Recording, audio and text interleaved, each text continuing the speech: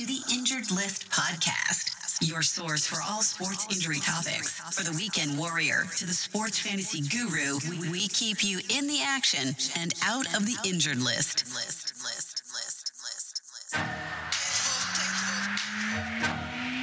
Ladies and gentlemen, please welcome the host of the Injured List podcast, Brian Scott.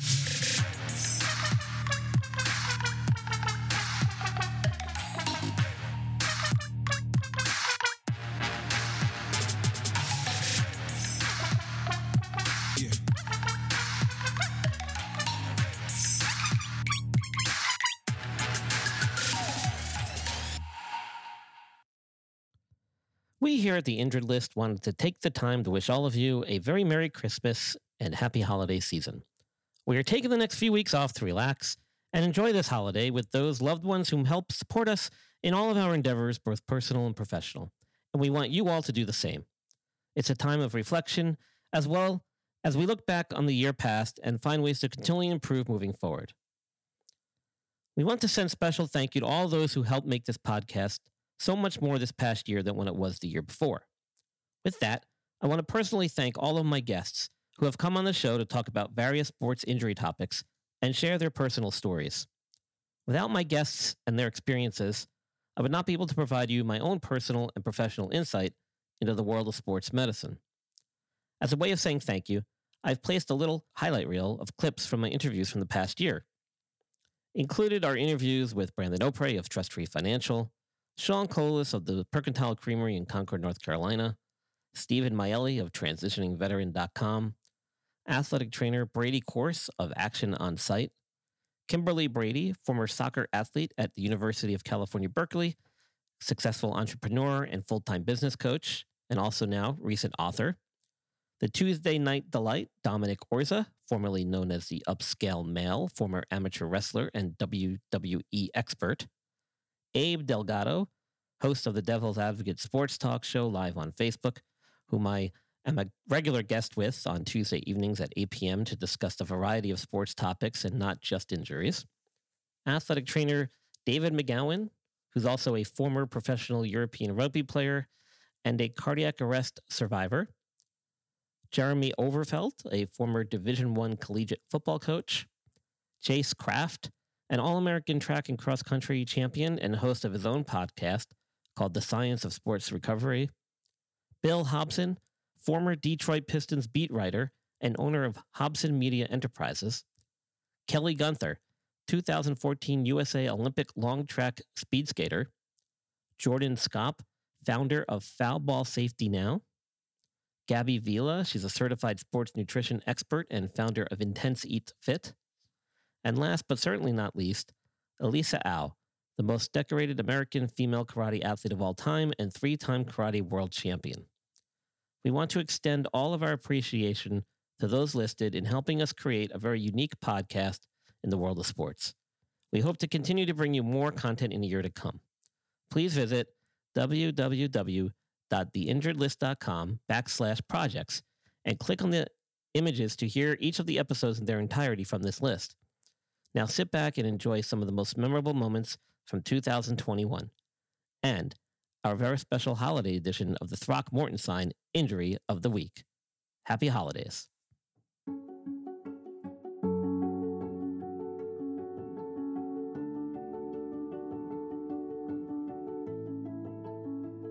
Hey everybody, Brian Scott, your host of the Injured List podcast. Thank you once again for joining us. Today's guest on the show is Kelly Gunther. She has been coined the comeback kid following her return to the sport of Olympic speed skating after a horrific ankle injury in 2010, which almost resulted in a loss of her foot. To know Kelly is to know the type of personality that is required to achieve such a high level of success in the face of obstacles. From being raised in a single-parent household, dealing with a learning disability, to fulfilling an Olympic dream, there is not much that stands in her way as she strives to attain new personal and professional goals. In 2018, she officially retired from the sport of speed skating after missing out on the Olympic team by just one spot. Having had the chance to speak with her, there's no doubt she is on to bigger and better things in her new career. Take me through, if you will. I imagine you had emergency surgery. They probably stabilized everything. How many surgeries in total did you have? Do you remember? Yes, I actually only had about two. When I was laying on the ice, I never cried. I think I was probably just more in shock. Probably. I knew the paramedics were coming. Like, I knew the ambulance. Yeah, everything was on its way. And I remember just like saying on the way to the hospital, like, am I gonna be able to skate again? And the paramedics were like laughing at me. They're like, I don't know if you know this or not, but your foot's hanging off your leg. And I'm like, no, like, I'm gonna be okay. When you came back and you succeeded in making the Olympic team for, it was Sochi, correct? You actually set a personal best time in your event and qualified for the Olympics on the same track where you had your accident. I did. And that was probably the biggest, comeback. And that's why 2014, announcers, NBC named me the comeback kid. And I just went out there and had fun with it. And the night before I skated, I had said to myself, whatever happens tomorrow will happen. I can, at least say I can try out for the Olympics. Just 4 years prior, I was told I would never be able to ever compete to this level or even try out for the Olympics. And, here I am to see all that hard work that we put in every day, twice a day for 2 years, basically. And then, skate as fast as I could. So it was really neat. Yeah, exactly. And I think that's why, it's so special and so meaningful for me because I was never a medal contender, to say the least. Yes, it would have been absolutely amazing to have medaled. I mean, absolutely, of course. I think that's every, athlete's dream is to go to the Olympics, but not only go there, but, to come home with a medal. But really for mine, was the moment that I just got to go there because yes, I was definitely on cloud nine and my head doctor was there in the stands for my Olympic race. He was the head doctor of the Olympics that year. And I just can remember saying, like, if I have a gold medal moment, this is it. Because he can remember just literally 4 years prior of me walking into his office with my mom, with my crutches, with the boot. I mean, where he was like, I have no idea what's ahead of us. And here he is sitting at the Olympics in the stands for my race. And nobody could ever take that away. So. All right, ladies and gentlemen, I have the very first guest ever on my podcast, Brady Course, all the way from Washington on the West Coast. He is a certified athletic trainer, and I do have to disclose a colleague, classmate, and friend of mine from years ago. Brady, welcome to the show. Hey, thanks, Brian. Appreciate it. Honored to be the first guest for you. Give my listeners just a little overview of your background, your credentials, where you're coming from, and we'll kind of get into it a little bit here. My name is Brady Course. I'm an athletic trainer. Been athletic trainer certified for the last coming up on 18 years, so 2002. Yeah, but maybe this kind of highlights the need for athletic trainers in other realms, which is something that we've been talking about for years within the profession. I was probably 8 years ago. I was one of the first athletic trainers that they hired on. Mm-hmm. And since then, we've actually got more athletic trainers on staff normally than we do any other profession. So we hire PTs, PTAs, OTs. We have found out that the adaptability of an athletic trainer, the way that they're able to just kind of jump in and, minimal instruction, just, hey, here's what you need to do. And then they just get it done, has been, by far one of the best professions that we hire for what we do. So even now as COVID-19 screeners, some of our facilities they're putting us up, not inside the building, but we're inside of a tent, a heated tent outside. Okay. From a shift from midnight to 6 a.m. And we're talking to our athletic trainers we hire, and I'm saying, all right, well, here's the setup. You're going to be outside in a tent, from midnight to 6. Are you okay with that? And they're like, yeah, that's fine. Like, we're athletic trainers. That's what we do. I couldn't be more proud of all the athletic trainers that we have that have been hired on as contractors for us to do this job. Listen, That's all the time we have, but I wanted to thank you so much for coming on. And once again, ladies and gentlemen, that was Brady Course. He's a certified athletic trainer out on the West Coast in Washington. Brady, any last thoughts or any last comments? No, man, I appreciate it. This is fun. This is me and Brian have not been able to connect in a long time. Yeah, so it was great to be able to be on the show and talk with him. And I just appreciate what you're doing. So this is great. And we're live. Ho, ho, ho, and Merry Christmas, DA Nation. Sorry I didn't have any music queued up this week, but I'm here. We are live. It is Tuesday night, December 21st, and let me be one of the first people to wish you all a very Merry Christmas, Happy Holidays, and soon to be a Happy New Year. Can you believe it? 2022 is already upon us. So welcome, everybody. Thanks for joining the show. This is Devil's Advocate Sports Talk. We come to you live every week on Facebook Live to talk all things sports, man. This is where you guys, the fans, the real fans out there, could be heard. Don't win out right now, what's to say about Tampa right now? You know what I mean? If they don't win out those 4 games, maybe Panthers can maybe do an upset or something. Or maybe Atlanta can maybe upset them once because it's a division type thing. But hey guys, real quick, I got Brian who logged in. I don't know how long he's going to be around, but we definitely have some questions for him. And as we're talking about this Derrick Henry news, we got to ask him. Brian, what's up, buddy? We need to know what's going on with Henry. Is he out for the season or can he come back? Hey guys, what's up? With his surgery, you're looking at least 6 weeks for him to probably get back out in the field and start doing any running or, high impact activities. And what I thought initially was that he would probably be back for. I mean, I get it. The whole thing to me was the whole Tennessee thing because, it's hard to feel confident with them until Henry comes back. And then we got to see how Henry looks when he comes back. So that's why. Isn't he out for the season? I don't think he's coming back, right? Well, we need Brian. They said that. Well, you can ask Brian, but I think if he comes back, it's going to be they're going to have to activate him, like the last week or so for the active roster. He probably won't play, but then when they go to the playoffs, he'll play. Something. Well, my thing is, it's not only that fact that they lost. That's why. I mean, when you can't make it work, when you're literally like best friend and therapist is on the same team with you, like all he wanted to do was play with his guy. Landry, the guy he played with in college, the guy that flourished together, those two guys, and Landry's going to be gone too. He's causing waves also. I know all of a sudden, he's always a team player. Now he's not. But yeah, Odell is never going to be the same. That's just the way it is. Real quick, I want to bring in Brian Scott here from the Injured List to go through a quick health and injury status this week. So we're going to bring him in as well. Keep it moving here. So Brian, what's going on, buddy? Oh, I love the sound effects. Love it. So, Brian, what's going on, man? Listen, by popular demand, we had to have you on a little bit early in the show. It's a good way to come in and talk to these. Fantasy football's getting hot, guys. I'm in first place in mine. I'm 8-3. I'm so excited, but injuries are always a factor. So let me get this banner out of Brian's face. But Brian, talk to me. Do you have any major injury news? Did you see anything happen this weekend? What's going on? Now, you guys can fill me in if there was anything that I missed, but probably the couple of biggest ones I saw was CeeDee Lamb had to exit the Cowboys game. Yeah. Concussion. So he's going to be in concussion protocol. And McCaffrey's back. When you got that dual run threat, when he does that run pass option, nobody did it better than Cam and McCaffrey. So. And you got a defense to go with a running attack. You're not turning the ball over that much.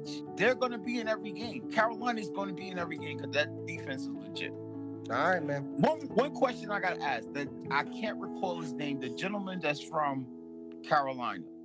Adam. No, not Adam. Not Adam. No, the other guy. There's Brian. another guy from Carolina. I'm sorry. Brian Scott?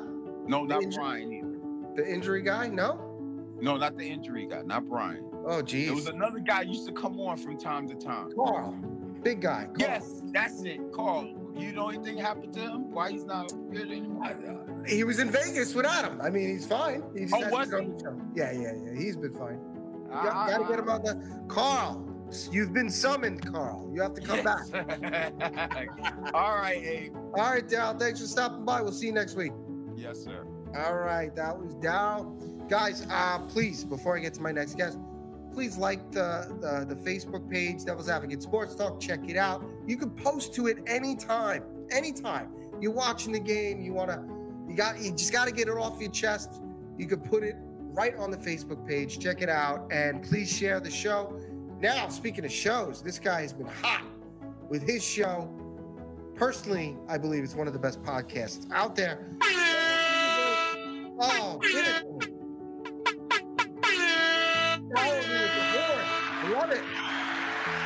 Brian Scott is in the building. What an entrance. Thank you. Welcome back, my friend. How are you? I'm good. Well, Darryl teed me up perfectly there, huh? Oh man, A lot of injuries. What a segue! It's like Yeah. it's like they paid him to do it. It's unbelievable. Podcast. Thanks for joining me. Very special episode today. We have only our second guest ever and our first in-studio guest. With me, a very special guest, owner, operator, CEO, whatever you want to call him, of the Percatol and Creamery, one of our founding sponsors, and I use that term very loosely, Mr. Sean Colas. Hey, welcome. how you guys doing? Good. Welcome. Thank you. Great to have you on. Oh, that was sweet. I like that, right? Listen to all those. Pretty good stuff there. Yeah. So, and you guys are in a pretty prime location as well. Is that not correct? Yeah. So we are right outside of Charlotte, right down the street. We have NASCAR, and we have a lot of actually a regional airport right next down the to block us. from Charlotte Motor Speedway, Charlotte for all Motor the sports fans Speedway. out there listening to the show. So a lot of these coffee shops like Starbucks, some of the big chains you'll see are located near or have a very strong following from various Pilates classes or dance classes or near gyms. From a healthcare/athletic point of view, do you find that you have a clientele that kind of meets or checks off any of those boxes? Yeah, absolutely. So what we found, kind of just looking at our clientele and also, basically running demographics, we found that probably about 70% of our clientele are women. We can find that they're about 25 to 50. Generally, of course, we have men and, older women, people from high school, college, or whatnot, because they're actually about 10 minutes away from UNC Charlotte. But we actually have a lot of people that do like Pure Barre, yoga. We have people coming from local gyms into the shop. We actually have a couple of, so you do find a lot of those people that are in that world. But what is it about your ingredients or your recipes that maybe separate yourself from those guys? The big thing for us is that we are all about quality and consistency, but I want it to be consistent. So what I did is, one of the three pillars that we go off of is quality and consistency. So that we want it to be the same exact flavor, which is going to be amazing every spot. Making sure that the timing is right, making sure that the beans are fresh, making sure that we're using organic syrups when we're doing, so that was going to be my next lattes. question. Some people, I would say, are looking for, basically a pick-me-up or something to get them going, going into a workout or going let's face it, going into work, getting ready for a big meeting or an interview or what. Great stuff. Back here with Sean Colas, owner, operator, CEO, first line employee, you name it, of the Percatol and Creamery over in Concord, North Carolina. We are talking about his shop. We're talking about the clientele that frequents his shop. And we've been talking about some caffeine content of some of his creations over there at the coffee shop. It is interesting. I never really put much thought to it, but is there a better time to drink coffee or caffeine for specific things? Well, if you're looking at its beneficial effects for athletic performance, then you're usually going to want to look at ingesting it about an hour before said activity. It was overboard, in my opinion. So, is that a little bit overkill, or is it just? So really there has been some literature which has suggested that there is, you'll see some pretty significant beneficial effects up until about 200 milligrams. Could there be a side effect, an adverse, event or a side effect? So absolutely. I mean, so anytime you're talking about a stimulant like caffeine, the number one thing that you have to remember is that everybody responds to these things differently. So it can certainly give you some perceived benefits as well, not all that are actually physiologic. Caffeine quality in tea, the same as the one you're getting in coffee. That's a good question. I mean, I don't know the answer to that. I'm not sure if we do. Yeah, some teas, tea is actually the most drank caffeine product in the world. Right. We have a list of probably about a dozen teas that, even with tea, wanting to know what they're going to be getting, if it's going to be too much or too little. And so it is really interesting how, people are starting to kind of dig in a little bit and doing a lot of investigating and, that knowledge base is certainly growing in that world. I can't handle that kind of caffeine, at 44 years old after 3 o'clock. And I know certain people come in at 8 o'clock in our shop and have, shot of espresso, cup of coffee, a latte. And I'm like, gosh, wow. A lot of people coming in asking for alternative milks. Those would be, in the past, soy, presently almond milk, and also oat milk. If you have an intake of about 2.5 milligrams of caffeine per kilogram of body weight, that is usually not associated with any adverse effects. I want to thank Sean Colas for stopping in. On behalf of the Injured List podcast fans out there across the world. Derek Kelly joining us now in the podcast episode. He is a certified licensed physical therapist. We've been speaking a little bit about hamstring injuries. It's been a pretty big topic this year. Derek, in your experience, getting back on the field from a hamstring injury seems to be one of the biggest challenges with athletes dealing with this. How do you approach the athlete with a hamstring injury when you're looking at the initial time, the initial interaction from when they get hurt and they see you to kind of how you get them back on the field? Okay, well, that's a very loaded question. I'm looking to see, can we get between 5 and 8% of the uninjured leg in terms of just a raw. There's been a lot of ACLs from what I've been reading too this year, and I don't know the numbers. It may not be statistically relevant, but just from an observational standpoint, it seems like there's been quite a few ACLs. Do you think there's a strong correlation there if you were to look? My background when I was working in Ireland was that I did a lot of these athlete profiling events with sports teams where we brought them in. We done a full battery of tests and gave them some stuff to work on and brought them back weeks or months later to see where the benefit and the difference was going to be. What we always talked to them about was reduction of preventable injuries. Because, sport at the end of the day is going to be sport. So if you look at somebody taking a hit and they get injured through trauma, very, very little you're going to do about that. Sometimes that's just the way the game goes.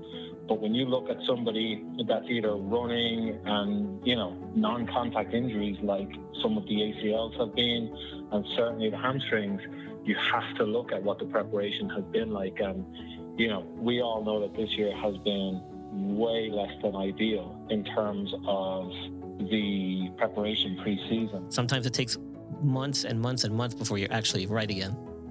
Oh, absolutely. And I mean, you mentioned Julio Jones. Obviously, you got to look at how explosive do these players need to be as well, because if you're looking at a wideout who that's what his game is, it's short, sharp movements or back, then you have to take into consideration that every time he goes to run a route, that hamstring is going to be one of the things that's going to be firing.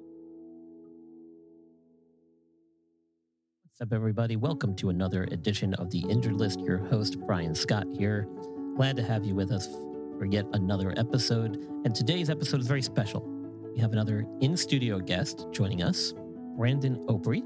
He's a financial advisor and owner of Trust Tree Financial, which provides financial planning and investment management for individuals and small businesses alike.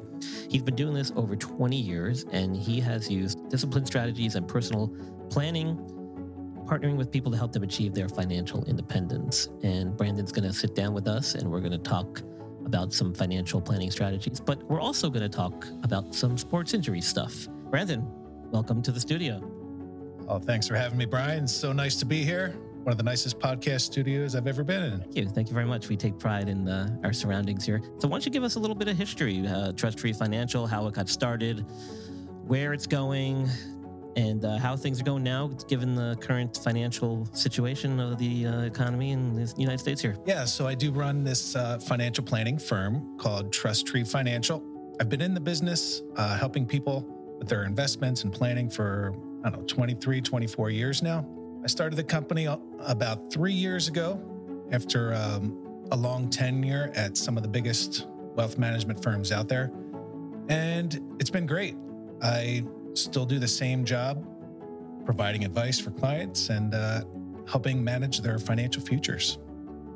Any good advice for those of us that are maybe have been thinking about it, but haven't actually pulled the trigger on maybe setting up ourselves for retirement or financial planning? Well, I would say that sooner is better, but it's never too late to get started. So if you're thinking about it, just make the first move, get something going, and from there, just have the discipline to continue saving for your retirement. Well, I do have a small presence online, trusttreefinancial.com, and I'm on all the social media channels, but I'll tell you the most frequent way that I get new prospects and clients is through word of mouth.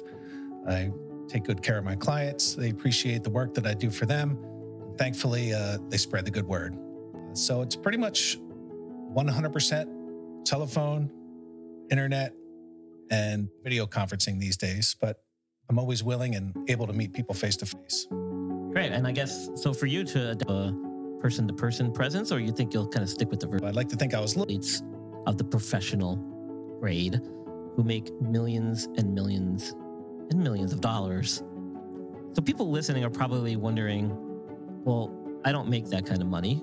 Why would I need a financial advisor? What do you say to those people? That can certainly be the case. I mean, if you have the knowledge or the time, or the expertise to manage your own financial house, then sure, have at it. I mean, it's the same thing as, changing the oil in your car. You have the time and expertise and knowledge to do it, have at it. But if you believe in outsourcing and, want a professional to help you along in the process, and if you don't want to be bothered with it, then I think it makes sense for anybody of any net worth to work with someone who can give you sound advice. I'm also aware that you have sort of a side thing that you do related to a charity. Perhaps you can, or want to discuss that a little further. Yeah, I'd like to say it's a side hustle, but it doesn't pay me anything. I started a charity 11 years ago. It's called A Prom to Remember. And what we do is we put on a prom for teens who are battling cancer. So we're unable to have the event this year, but it is something that I lead. We have a board of directors. I'm the president of the board, and a lot of good help putting on this prom for kids with cancer. If you have any additional questions, you can also actually reach out to him at Brandon. What was the name of that other website? BrandonHelps.com. Great. So yeah, if you guys want to make it easier on yourself, just go to that website and ask Brandon some questions, and he'll get back to you right away. So Brandon, now you have some questions for me. I know that you participate in some fantasy football leagues. I think you might even actually be the coordinator, I guess, if you will, of one. How did your first week go so far? So far, so good. I usually like every team that I draft, and I'm feeling pretty good once again after 1 week here. But some of my questions are about fantasy football, and as it relates to, let's say, the NFL. I'm in my mid-40s, and I still like to run around and put some wear and tear on my joints playing basketball and whatnot. But I just think about these guys who are maybe 20s and 30s. Their ankles, their knees, their shoulders, probably stiff or sore. I just wonder if they get a little lubricant sent in there every now and then just to kind of keep them going.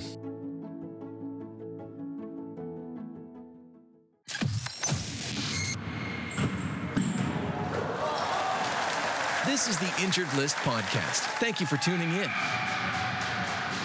Are you interested in being a guest on the show? Or do you know someone who would make a good guest? Want Brian Scott to be on your show?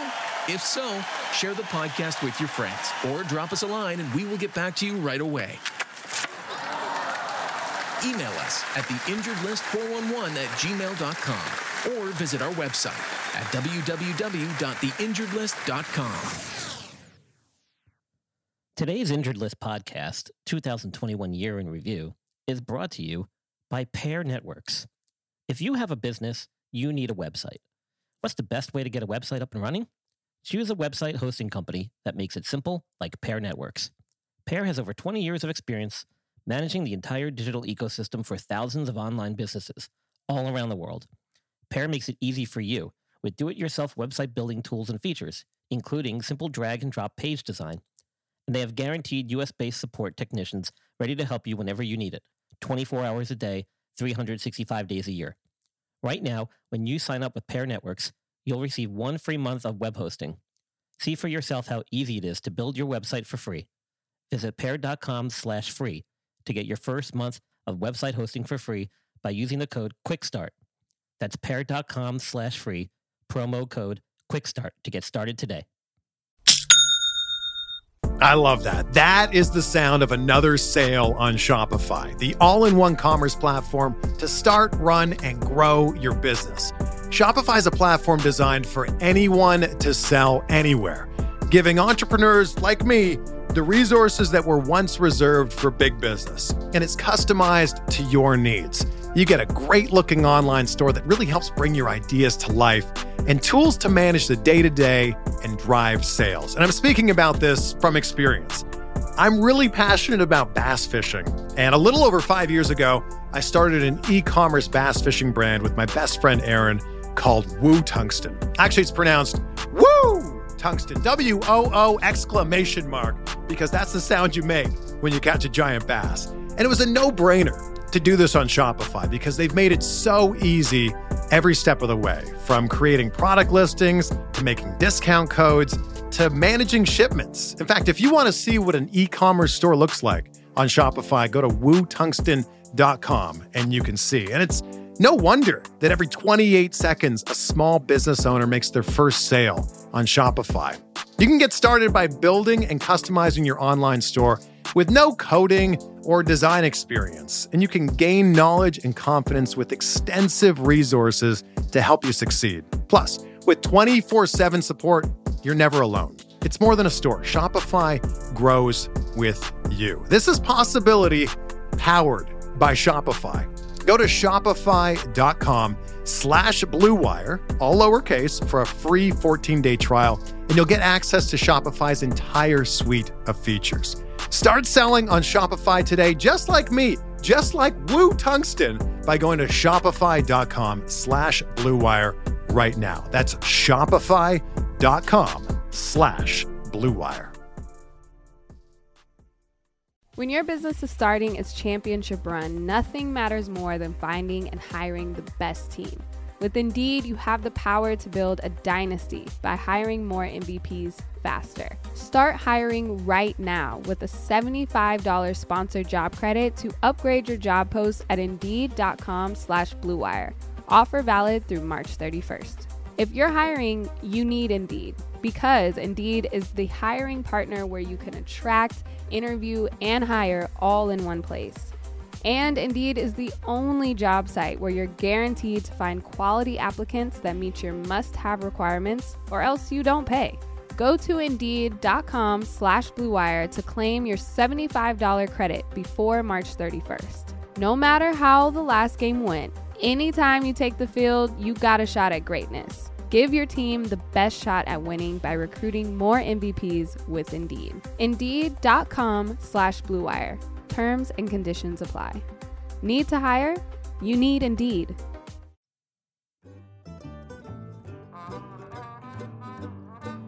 This week's Throckmorton Sign Injury of the Week will tear at your heartstrings and your oblique muscles. As the holidays are upon us and we spend some quality time with our family, cherish the moments you share with your children. Even the little moments, like tucking them in tight at night to bed, can have such a profound effect on the little ones and create memories that will last a lifetime. In 2008, Brandon Inge of the Detroit Tigers was doing what every good father would do with his then 3-year-old daughter, tucking her into bed all nice and comfy with her little pillow. Unfortunately, it ended with an injured oblique muscle, which are the muscles that make up your core abdominal muscles. According to the Detroit Free Press, Inge said he aggravated the injury moving a pillow for his 3-year-old Monday night. He said if not for that mishap, he probably would have tried to continue to play with the injury, which he said has bothered him since he suffered it on June 1st in Seattle. Told of Inge's account of the pillow, Tigers manager Jim Leyland said, "That's a first." That may have been a first for manager Jim Leyland. But as you will see with these Throckmorton Sign Injuries of the Week, it'll not be the strangest, weirdest, or even the most severe injury we will be bringing to you in this segment. Sponsored by the Blue Wire Hustle podcast community and the Blue Wire Hustle program, of which we are a proud member.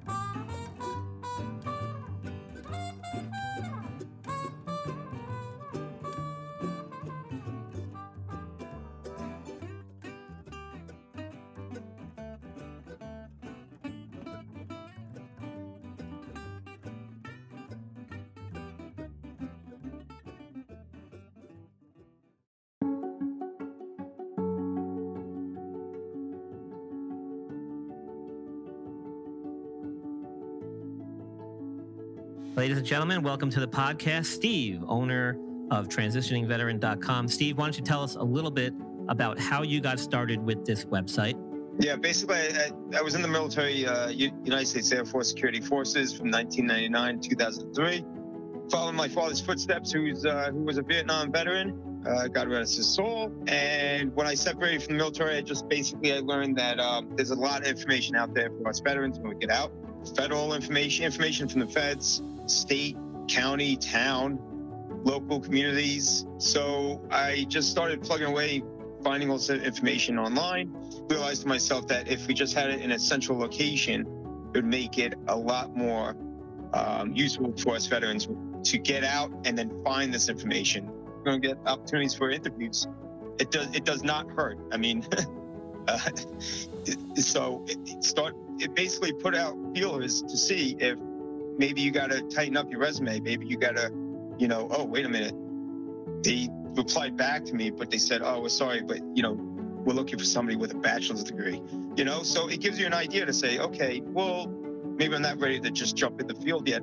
This person just replied back to me, said I need a bachelor's degree, so let me start planning on using my GI Bill and going to school. Brilliant idea, and there's a lot of guys that are doing it. There's a lot of guys that take the police exams. They fly in, they take the police exam, they fly back to wherever they're stationed, they finish up their tour of duty, and then next thing you know, they separate and they find out, you're going to start the academy in a month or so. Perfect timing. So start taking advantage of that. By doing that, they haven't necessarily cut themselves off from any of those benefits that are available to them, correct?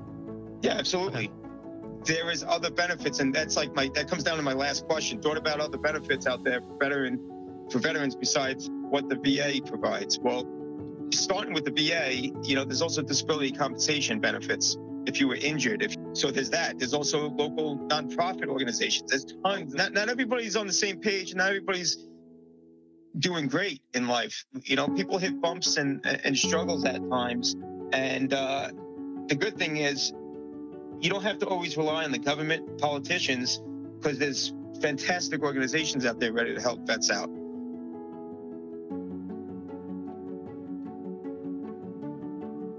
We have a guest, formerly known as Dom, the upscale male. Orza currently goes by the name of Dom, the Tuesday Night Delight. He will be calling in and joining us today on the podcast episode to talk all things professional wrestling. More specifically, though, we'll cover some of the more memorable professional wrestling injuries that occurred inside the ring, and we'll take a stroll with Dom down memory lane.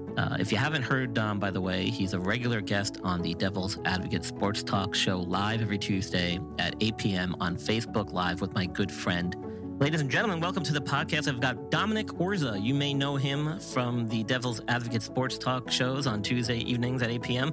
as Dom, the Tuesday Night Delight. Dom, come to learn you've actually participated in some wrestling yourself. You want to talk about that right off the get-go here? Yeah, man, I have.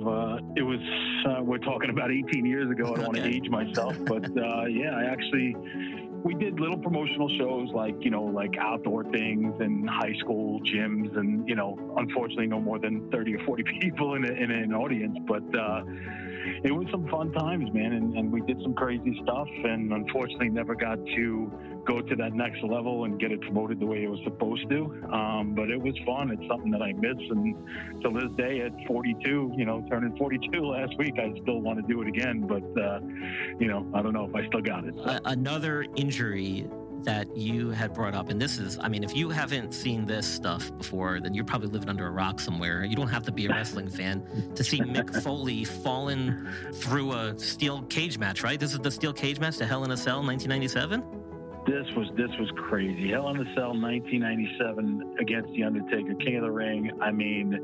From start to finish, oh my God, everything that this guy's done and quick background, if you don't know Mick's a great guy. Mick lives in Long Island, and I've seen Mick numerous times, as I know you have as well. WrestleMania 24, I'm going to Orlando, and Mick's on a plane with me. Mick's leaving out of Islip, and he's going down for WrestleMania. And I'm like, hey, Mick, and obviously at this point, I knew who he was. He didn't know who I was. But so, I think we took a picture together and whatnot. And then as we're coming back from Orlando and we're in Islip, he's sitting by the carousel and he's waiting for his bags. And I turn to him and I go, hey, Mick, there's your bag. And he's like, how do you know that's my bag? And I'm like, we took the plane coming here together. I was like, we were standing side by side with our bags. We took a picture together. He was like, oh, okay. Well, have a good day. And he took his bag and he walked away. And then years later, I find out that the guy that owns the stationery right up the block from my house, literally 2 blocks away, a friend of mine, John, Mick was his best man. No kidding. Nice. And they know each other very well. And he used to do some signings up at the stationery. But we have a special guest, Jeremy Overfelt, former collegiate football coach and player, comes to talk with us today about sports injuries and how it affected his recruiting and coaching career. Jeremy, tell me a little bit about your background in collegiate football, your playing career, and how that kind of morphed into your coaching career. I was a safety / outside linebacker at the University of Richmond. Took a job with a local Division II school there called Shepherd University. It's about 45 minutes northwest of Washington, D.C. And spent 9 seasons there as the special teams coordinator, worked with the safeties and was the strength coach for the entire athletic department. So had some really good success there. Went to the national championship and in 2015 and got beat up pretty good, but for a team that had never won a region and got out of a true playoff style bracket before, we had taken a team with some really good tradition and kind of taken it to the next level with finding some kids that ended up being NFL players. While I was there, I think we had 9 kids that went on to play in the NFL, at least in camp rosters, make teams, all kinds of different levels, but had some success finding kids that weren't your prototypical Division I true bodies or didn't have the academics that needed to stay close to home there in DC, and had all the makes of NFL players by the time we got them done with 4 or 5 years there, and some of them are still in the league bouncing around as we speak. So. And we have a very special guest on the show today by the name of Kimberly Brady. She is the founder and business coach behind Kim Brady Business Coaching, which you can find online at www.kimbradybusinesscoaching.com. And she helps former athletes leverage their athletic experience and philosophies to become champions on the business playing field. Her area of expertise is small business startups, mindset training, team building, and leadership development. Now, she's a former marriage and family therapist who specialized initially in working with severely abused children. But in her past, she was a 4-year Division I scholarship recipient for women's soccer at UC Berkeley in California. So she's going to talk to us about that, and she's going to really give us some great insight into how that experience throughout her playing days really shaped and molded her and allowed her to transition into a successful business life and entrepreneurship. Kim, welcome. The amount of injuries that I've had are kind of a different, some are very similar for soccer players and others are not. Thankfully, my knees and my ankles were pretty solid. I was 13 and 98 pounds and 5'4". I was just tiny. And on varsity, that's pretty impressive. Yeah, all 4 years of varsity, played every single game. I just was surrounded by people bigger, faster, stronger than me. And the injury was in my club team. So I went through the typical, 6 weeks in a cast and all that stuff and a little bit of rehab. The weird thing was in high school, I can tell it to you this day, I can envision it, was the very first time I hurt my back. But ironically, we didn't know until I was 29 what I actually did to it. So that's kind of crazy because my body broke down. I just couldn't compete. My back would go into spasm. It would become weak. And we couldn't really figure out why. And no one really put me through an MRI. So that was the one piece that we didn't see. We didn't really see any bone structure issues. And so I competed my entire career on what we now know was a stress fracture in my L5 vertebrae that entire time. Now, Kim, with your business, because I know there's a lot of athletes that listen to the podcast, and we're growing with our listeners every day. So I wanted to know, if they are looking to branch out and do their thing and start a new career, maybe looking to get into the business world as you did, how do they find you? How do they get in touch with you? Your business is called Kim Brady Business Coaching. You have a website. You have a LinkedIn profile. You're on pretty much all the social media. For the most part, yes. So they can find you. I'm not on TikTok. Sorry, guys. I'm not going to dance for you. And well, neither am I, so don't feel bad about that. I have no interest in TikTok, by the way. So Kimberly, I would invest in TikTok when I'm wealthy enough. I'll go invest in things like TikTok. We'll talk about that off air. Bill Hobson of Hobson Media Enterprises. Bill started as a beat writer for the Detroit Pistons during their bad boy era as a 17-year-old intern, so he's got some awesome stories to share.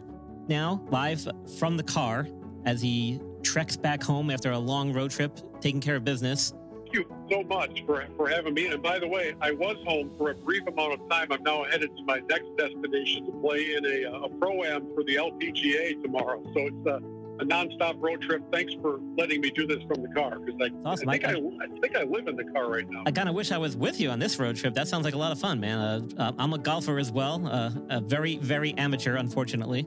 It is very fun. I am spoiled. However, when I'm standing next to a young lady professional golfer who comes up to just under my chest level and she outdrives me by 40 yards every time, it's a very humbling experience. I think I'd be right there with you, so don't feel too bad. Don't feel too bad. Okay. My dad, who owned some car dealerships, he had advertising agents that were always calling on him, and they always wanted to make sure that Mr. Hobson was happy with their representation of him. And one of the things that he told them in order to make sure he was happy was to give me something to do in sports broadcasting. So these agents start calling local radio stations. I didn't know this then, but now I know how it works. And they were just looking for some station that would take an unpaid intern who was in high school. First game I ever covered. The Pistons were still playing at the Pontiac Silverdome. It was like the last couple of years they were going to be there. And I didn't know where to go. I didn't know what entrance to use. I'd never been to a game. So I went 3 hours early. I walk in, and to my right, I see the Pistons locker room. And I figure, well, I've got a pass. I'm going to go look around a little bit. I walk in this locker room. I walk past the training room. And it just said training room on the door. I get about 5 steps past, and I'm tiptoeing around. I'm probably looking like I'm up to no good. I was just nervous. And all of a sudden, I hear, "Hey, what are you bleep, bleep, bleep doing?" And I about wet my pants. And I turn around, and there's Rick Mahorn staring at me. And he is just going off on me. He is trying to melt me, and it's working. I'm a puddle of fear. And he says, "Don't move, stay right there." And he goes back into the training room where Isaiah was getting some treatment for a hamstring injury. And he pulls him out in the hallway, and he says to Isaiah, "Talk to your boy here." And Isaiah was nice to me, but he's like, "Just relax, man. Stand up straight. You look all right. Just do your thing." And I remember, let's set a context here, because this is all before the internet. Obviously, there's no social media. There's no phones. Right. There's no smartphones. There's no nothing. Right. You know, I don't even know. Did they even have HIPAA rules back then, like HIPAA laws? Oh, yeah, right. No, there was no such thing. That was only until the lawyers started coming around and messing everything up. All I knew was that I was about to be paid the incredible sum of $25 per game if every pregame I would call Marty from the courtside phone with 2 pieces of information. And of course, years later came the gambling scandal with Tim Donaghy, the NBA official. I was living a dream. They have these unique moments that are sort of career defining. Because listen, folks, I don't care if you're a trainer for single A baseball or minor league hockey. You're a professional. These athletes are putting their livelihoods in your hands. And one of the things that irritates those professionals and irritates me greatly is that it seems like the only time we hear about the world of the trainer is when a scandal takes place because somebody abused their access and their authority. And it's too bad. It's sort of like when you only hear about pastors that have a scandal. I hate that. There's so many faithful trainers. There are so many people that do it the right way that when you hear about the Larry Nassers and so through the list, unfortunately it impugns a great profession, an important profession. And whether you have a jersey with your name on it or whether you just blew out your ACL playing in your YMCA rec league, you are dependent upon qualified athletic trainers and doctors. And I, for one, and ever since my first ever terribly rolled ankle, I'm very thankful for those professionals.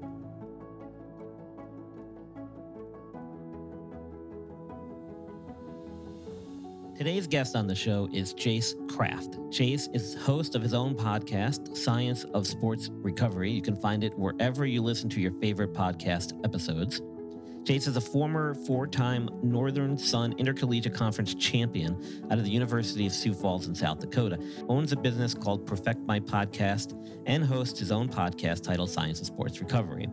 Through interviews with world-class athletes, coaches, researchers, and experts on his podcast, Jace helps unlock the key components of athletic recovery to enable athletes to learn to recover faster, feel better, and reach their full potential.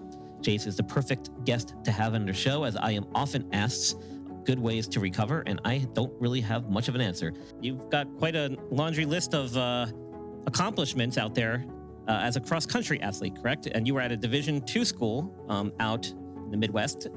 Give me a little bit of history about your career in collegiate cross-country. Yeah, so I was a cross-country indoor track and outdoor track athlete, so pretty much in season 9 months of the year. I came in to a D2 school in just a little town in South Dakota. I came from a small high school as well. So I was like, I came to college and I was like, whoa, there's people that are faster than me. Yeah, I think that's an eye-opening experience for a lot of really good high school athletes. It's like all of a sudden the playing field is much more level now. Yeah, exactly. I got into my first ever cross-country race, which was an 8K, which is 3K longer than I ever ran. Is that a real thing? I don't even remember that. Yeah. Is 8K an actual competitive distance? Yeah, then for whatever reason in collegiate cross country, we do 8Ks all year, and then our regional national meet is a 10K. Go figure. So I started out the first 8K ever and just with the lead, because that's what I did all high school, right? I just went out and led the race, and I burnt up so badly. It was like 3K and I wanted to die. My freshman year of indoor, I won the mile and the 1K at conference. I was an All-American in the DMR, which distance medley relay. Nice. I was the 800 meter leg of that race at nationals, and then multiple conference champions. And then my senior year, we led the team to a 5th place finish at nationals in cross country. And that was kind of my claim to fame, if you will. One of the most proudest accomplishments was that 5th place finish, just based on the whole career leading up to that. With endurance sports, there's so many common injuries that every endurance athlete, especially in like running, there's common themes over and over that I think any runner really has to deal with. One being shin splints, another being runner's knee, the other being tight hips and IT band issues, and then plantar fasciitis, and I've had the run of them. So we didn't get the attention that other sports did, and it's a lot of learn on your own. There's not a lot of supplemental like learning to our sport outside of the coach just being there like, this is what you're gonna run, this is why we're running it, but then like how to recover from that, or signs or symptoms, like that gets lost on, that you just have to learn from upperclassmen, have good communication with your coach. But not all coaches are obviously trained, right, in physical therapy or athletic training or any sort of exercise science degree. So one thing that I'm no expert in by any means has to deal with the actual recovery and what to do. And my advice typically to my patients is usually, well, number one, rest, right? Rest does the body good. And I'm not saying, and I think you mentioned this earlier, when I say rest, it doesn't mean you don't do anything, but you should do something, just not the thing that's going to injure you more. Yeah. And so I'm a big doing nothing right. is worse than not doing anything. Exactly. And I'm a big proponent of cross training. And so what I have found to kind of the pillars of recovery, if you will, or like a healthy athlete, is sleep, nutrition, mobility.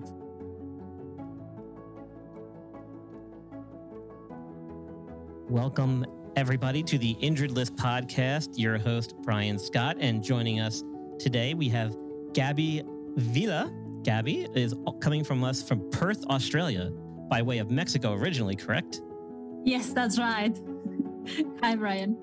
Nice to see you again. And Gabby is here to talk about sports nutrition, licensed certified nutritionist, and focuses in the areas of sports nutrition. You've also been a triathlete yourself, so you have experience in dealing with injuries. Oh, actually, you are one of the few people I think who have not had any major injuries. Thank you, Brian, for having me here. And yes, just as you said, I work mostly with endurance athletes. I'm a sports nutritionist. I've been doing this for over 9 years. Knowing that I wanted to be involved in the sport somehow is what encouraged me to seek a career in a sport as well. At some stage, I thought of becoming a coach, but then I wasn't sure if that was the thing for me. So when I came across nutrition and the opportunity of being a sports nutritionist came very clear, I just love the idea, and that recovery that is critical right after finishing is being covered as well. So that is the second category. The third one is fuel your performance. So for that area is talking about like, what are we doing for the competition day? How are we making sure that when you come to that start line, you come confident that you have done everything you needed to prepare for that event? We need to adjust the nutrition to meet those requirements as well. The old question that I always get is, well, is there any supplements or anything that I can take to help me heal faster and recover? And I know that some of the medications we use to help combat inflammation and swelling and to help kind of stimulate the healing process are often some of those natural ingredients that are then used to make some of the medications we prescribe. So in your experience, are there any good tips or tricks that people can use from a nutritional standpoint to help them kind of get through and heal? And yes, and I feel like people will be sick of me talking about foundation is key, because it is so important, especially for people who are injured. A lot of the times, yes, actually I have some supplements that I'm going to share with you, but I think it's also important to consider that at the end, all the nutrients are there to support our body become more efficient. What are some of the key important things to take away from that? I know I get asked that question all the time too. When is a good time to have this pre-workout meal or pre-competition snack, or what do you usually educate your athletes on with that regard? So often the recommendation is to eat probably max 1 hour close to your training session or event. A lot of people I see are actually eating like even 30 minutes before starting their effort, but it's a very small meal in that case. It's a snack. But if we're thinking about a big meal, let's say a breakfast meal, ideally 1 hour, 2 hours before the effort, just to allow for that digestion to occur. Dodger Stadium smoked in the face. And the ball apparently sailed through a tiny opening in the protective netting. It right to the face. All changed in an instant for one family last night when a foul ball sailed into the stands hard and fast. She has associated bleeding, bruising, and swelling, and experienced a Safety Now is a campaign started by Jordan Scobb, a Brooklyn realtor, lifelong baseball fan, and author of a forthcoming book about the widely overlooked scandal in the professional baseball industry, the all too frequent incidents of fans being maimed by dangerous foul balls due to the lack of extended protective netting, and related failures to educate fans about their assumed risk at the ballgame. We're happy to have Jordan on the podcast today to discuss this very important topic and to give us some historical facts about the nature of this problem that's been going on in the major leagues for quite some time. Jordan, welcome to the show. Thanks, Brian, for having me on. Just a long time baseball fan, and always was aware that balls are coming into the seats at high speeds and had some experiences being close up at some games when there were no open dugouts. And I realized that it wasn't a comfortable place to be. And we were outside a minor league stadium, and the ball came outside onto the street and hit a young person we were with in the arm. And it kind of led me to where we are today, sort of being up in arms, like, I can't believe that this has been going on for over 100 years, that nobody has really recognized this problem, has really made a big stink about it, and gotten anything really done. And I feel like the state of the union in Major League Baseball and minor league baseball still is in shambles. And it's been 50 years since a fan was actually killed back in the 70s. And since that time, Major League Baseball really hasn't done anything aside from putting up maybe some small placards and small posters saying, hey, be aware of foul balls and bats being, potentially thrown into the crowd. But other than that, I mean, what have they done until recently? Really nothing, right? Well, it took about 45 years. I actually had to rent an airplane to make a statement because there was no netting over the dugouts. So that same video that's on the website of the ball going in between the two guys can clearly happen in Peoria today. Extended the netting all the way to the foul pole. Since then, has any other stadium extended the netting all the way to the foul pole, as far as you know? Yeah, I mean, some have, and I don't know. I don't know the full count. Right.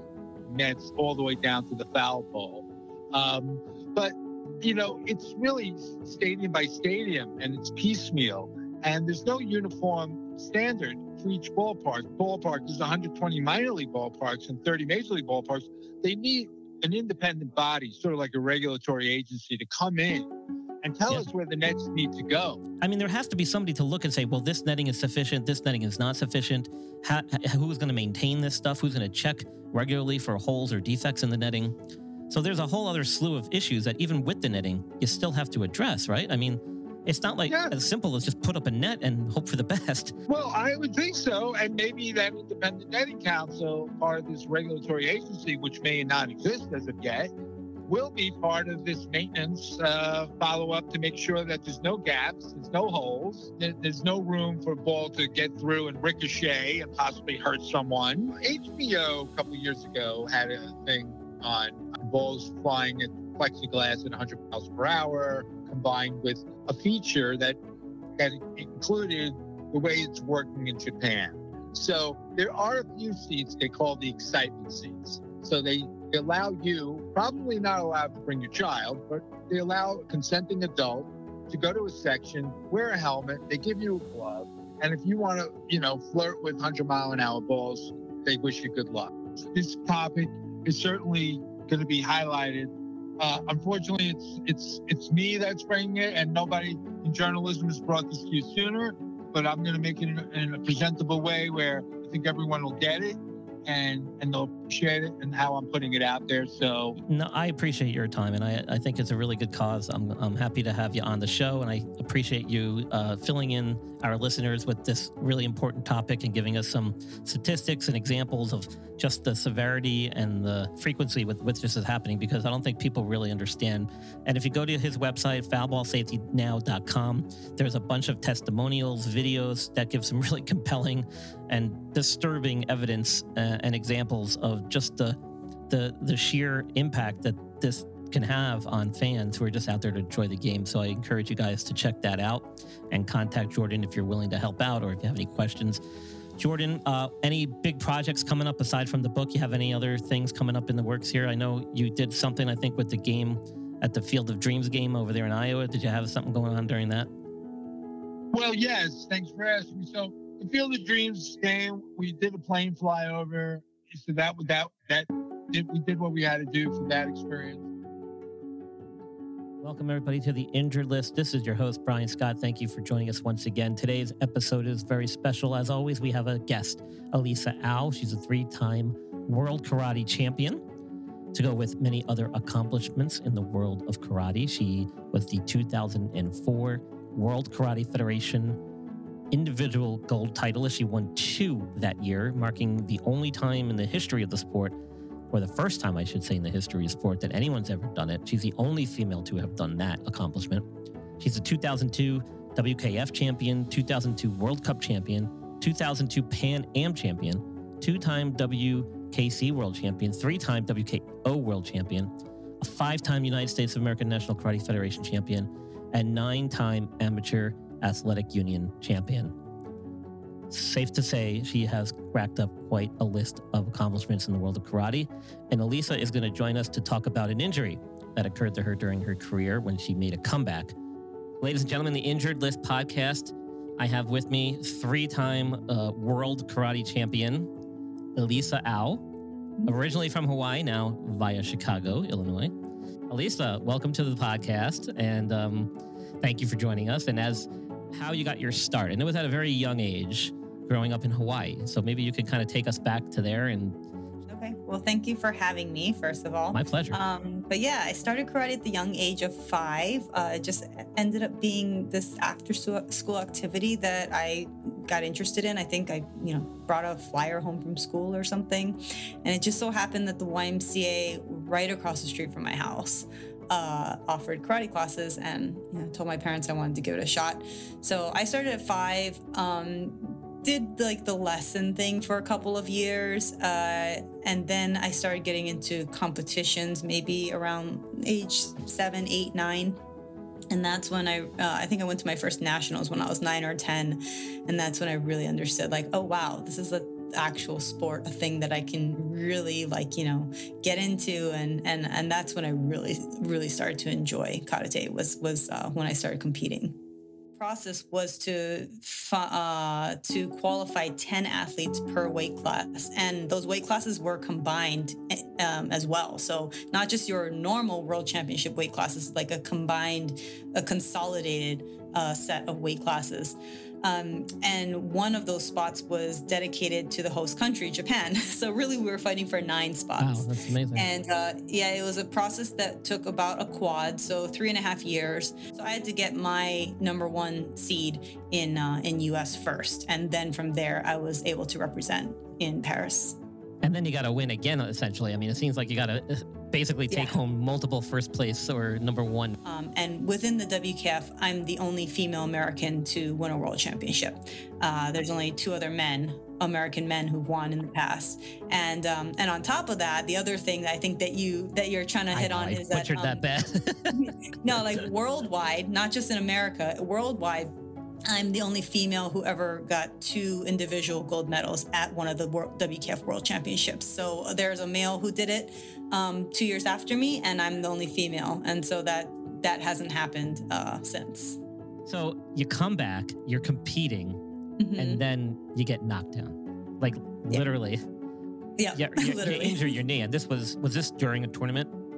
Yeah, it was at the U.S. Open, feeling good, being in the home crowd, and it was the last 6 seconds of the final match. I was winning, and I just collapsed, and it gave out. Yeah, and I got back up, tried to do the Daniel-san thing. Oh, no. I tried to finish it off. I actually did finish the match, but very poorly. I was on 1 foot literally, and I had to get escorted off the mat because it was too much. I can't tell you how many times it's toward the very end, or with a minute or 6 seconds left, or it's so often it happens. I don't know if that's just coincidental. I'm sure it is, but it just seems like every story I hear, it's right at the very end, or right when they were about to do something great, or they did do something great, and it just was toward the end. You had surgery, you tore your ACL. Did you have any other structural damage in your knee that you're aware of that they had to address? Unfortunately not. Yeah, no meniscus, nothing else. Good. I think there might have been just a little damage maybe on my kneecap, I think. But no, it was just the complete tear of the ACL. Yeah, so that's, if you're going to have an ACL injury, the ideal ACL injury to have, if there is one, is an isolated one. Most of these guys and most of these athletes we hear about that are getting injured with this are during the peak of their career, or maybe early on in their career. Right. You're toward the end and you're trying to make a comeback. Right. How did you then do it? You got to fill us in. How do you bounce back from that? It totally caught me off guard. I, went through my entire career the first round without any injury, maybe a slight concussion here and there, but nothing that put me back. And then this happens, and I knew what it was I just had to take it step by step and really trusting what the doctors and therapists were saying that is in the realm of possibility. So after I did the MRI and talked about what options I had, which was one, get surgery, but talking about like how quickly I could turn around and come back and so forth. Then I started to get back into that positive mindset, thinking, okay, well, this is definitely not part of the plan, but I'm not out of it yet. How did you not get sucked into like the whole MMA and all that stuff? Given your background, I mean, like you would probably translate into that like perfectly. No? That's an interesting question. There's a lot of people I know that just love martial arts in general. So they'll start with karate, then they'll go do a little judo, jujitsu, kickboxing. And I have so much respect for those people that, that enjoy the whole martial arts. And really, I think MMA is a good avenue for those types of athletes. For me, I just really liked karate. Like that's all I like. I just really like it. I'm not interested in grappling. I'm not interested in the other martial arts. Well, look for her at the World Championships in Dubai soon, right? You said how far away? Yeah, it's in November. It's awesome. just a couple months away. All right. Well, we'll be rooting for you here on the injured list, and I'm sure my listeners will be too now that they've heard you on my episode here. So, thank you. Ladies and gentlemen, Elisa Au, multiple-time World Karate Championship, going for maybe one more, hopefully, huh?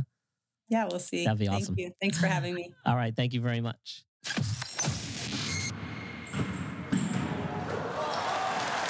This is the Injured List podcast. Thank you for tuning in. Are you interested in being a guest on the show? Or do you know someone who would make a good guest? Want Brian Scott to be on your show? If so, share the podcast with your friends or drop us a line and we will get back to you right away. Email us at theinjuredlist411@gmail.com or visit our website at www.theinjuredlist.com. You told us you wanted more data for your money. We listened. US Cellular Prepaid is giving you more data, a lot more. Now you can get 15 gigabytes of data for just $40 with US Cellular Prepaid, with 5G included at no extra charge. So you can video chat more, game more, and do anything more. Switch to US Cellular Prepaid and get 15 gigabytes of 5G data for just $40. Terms apply. See uscellular.com for details.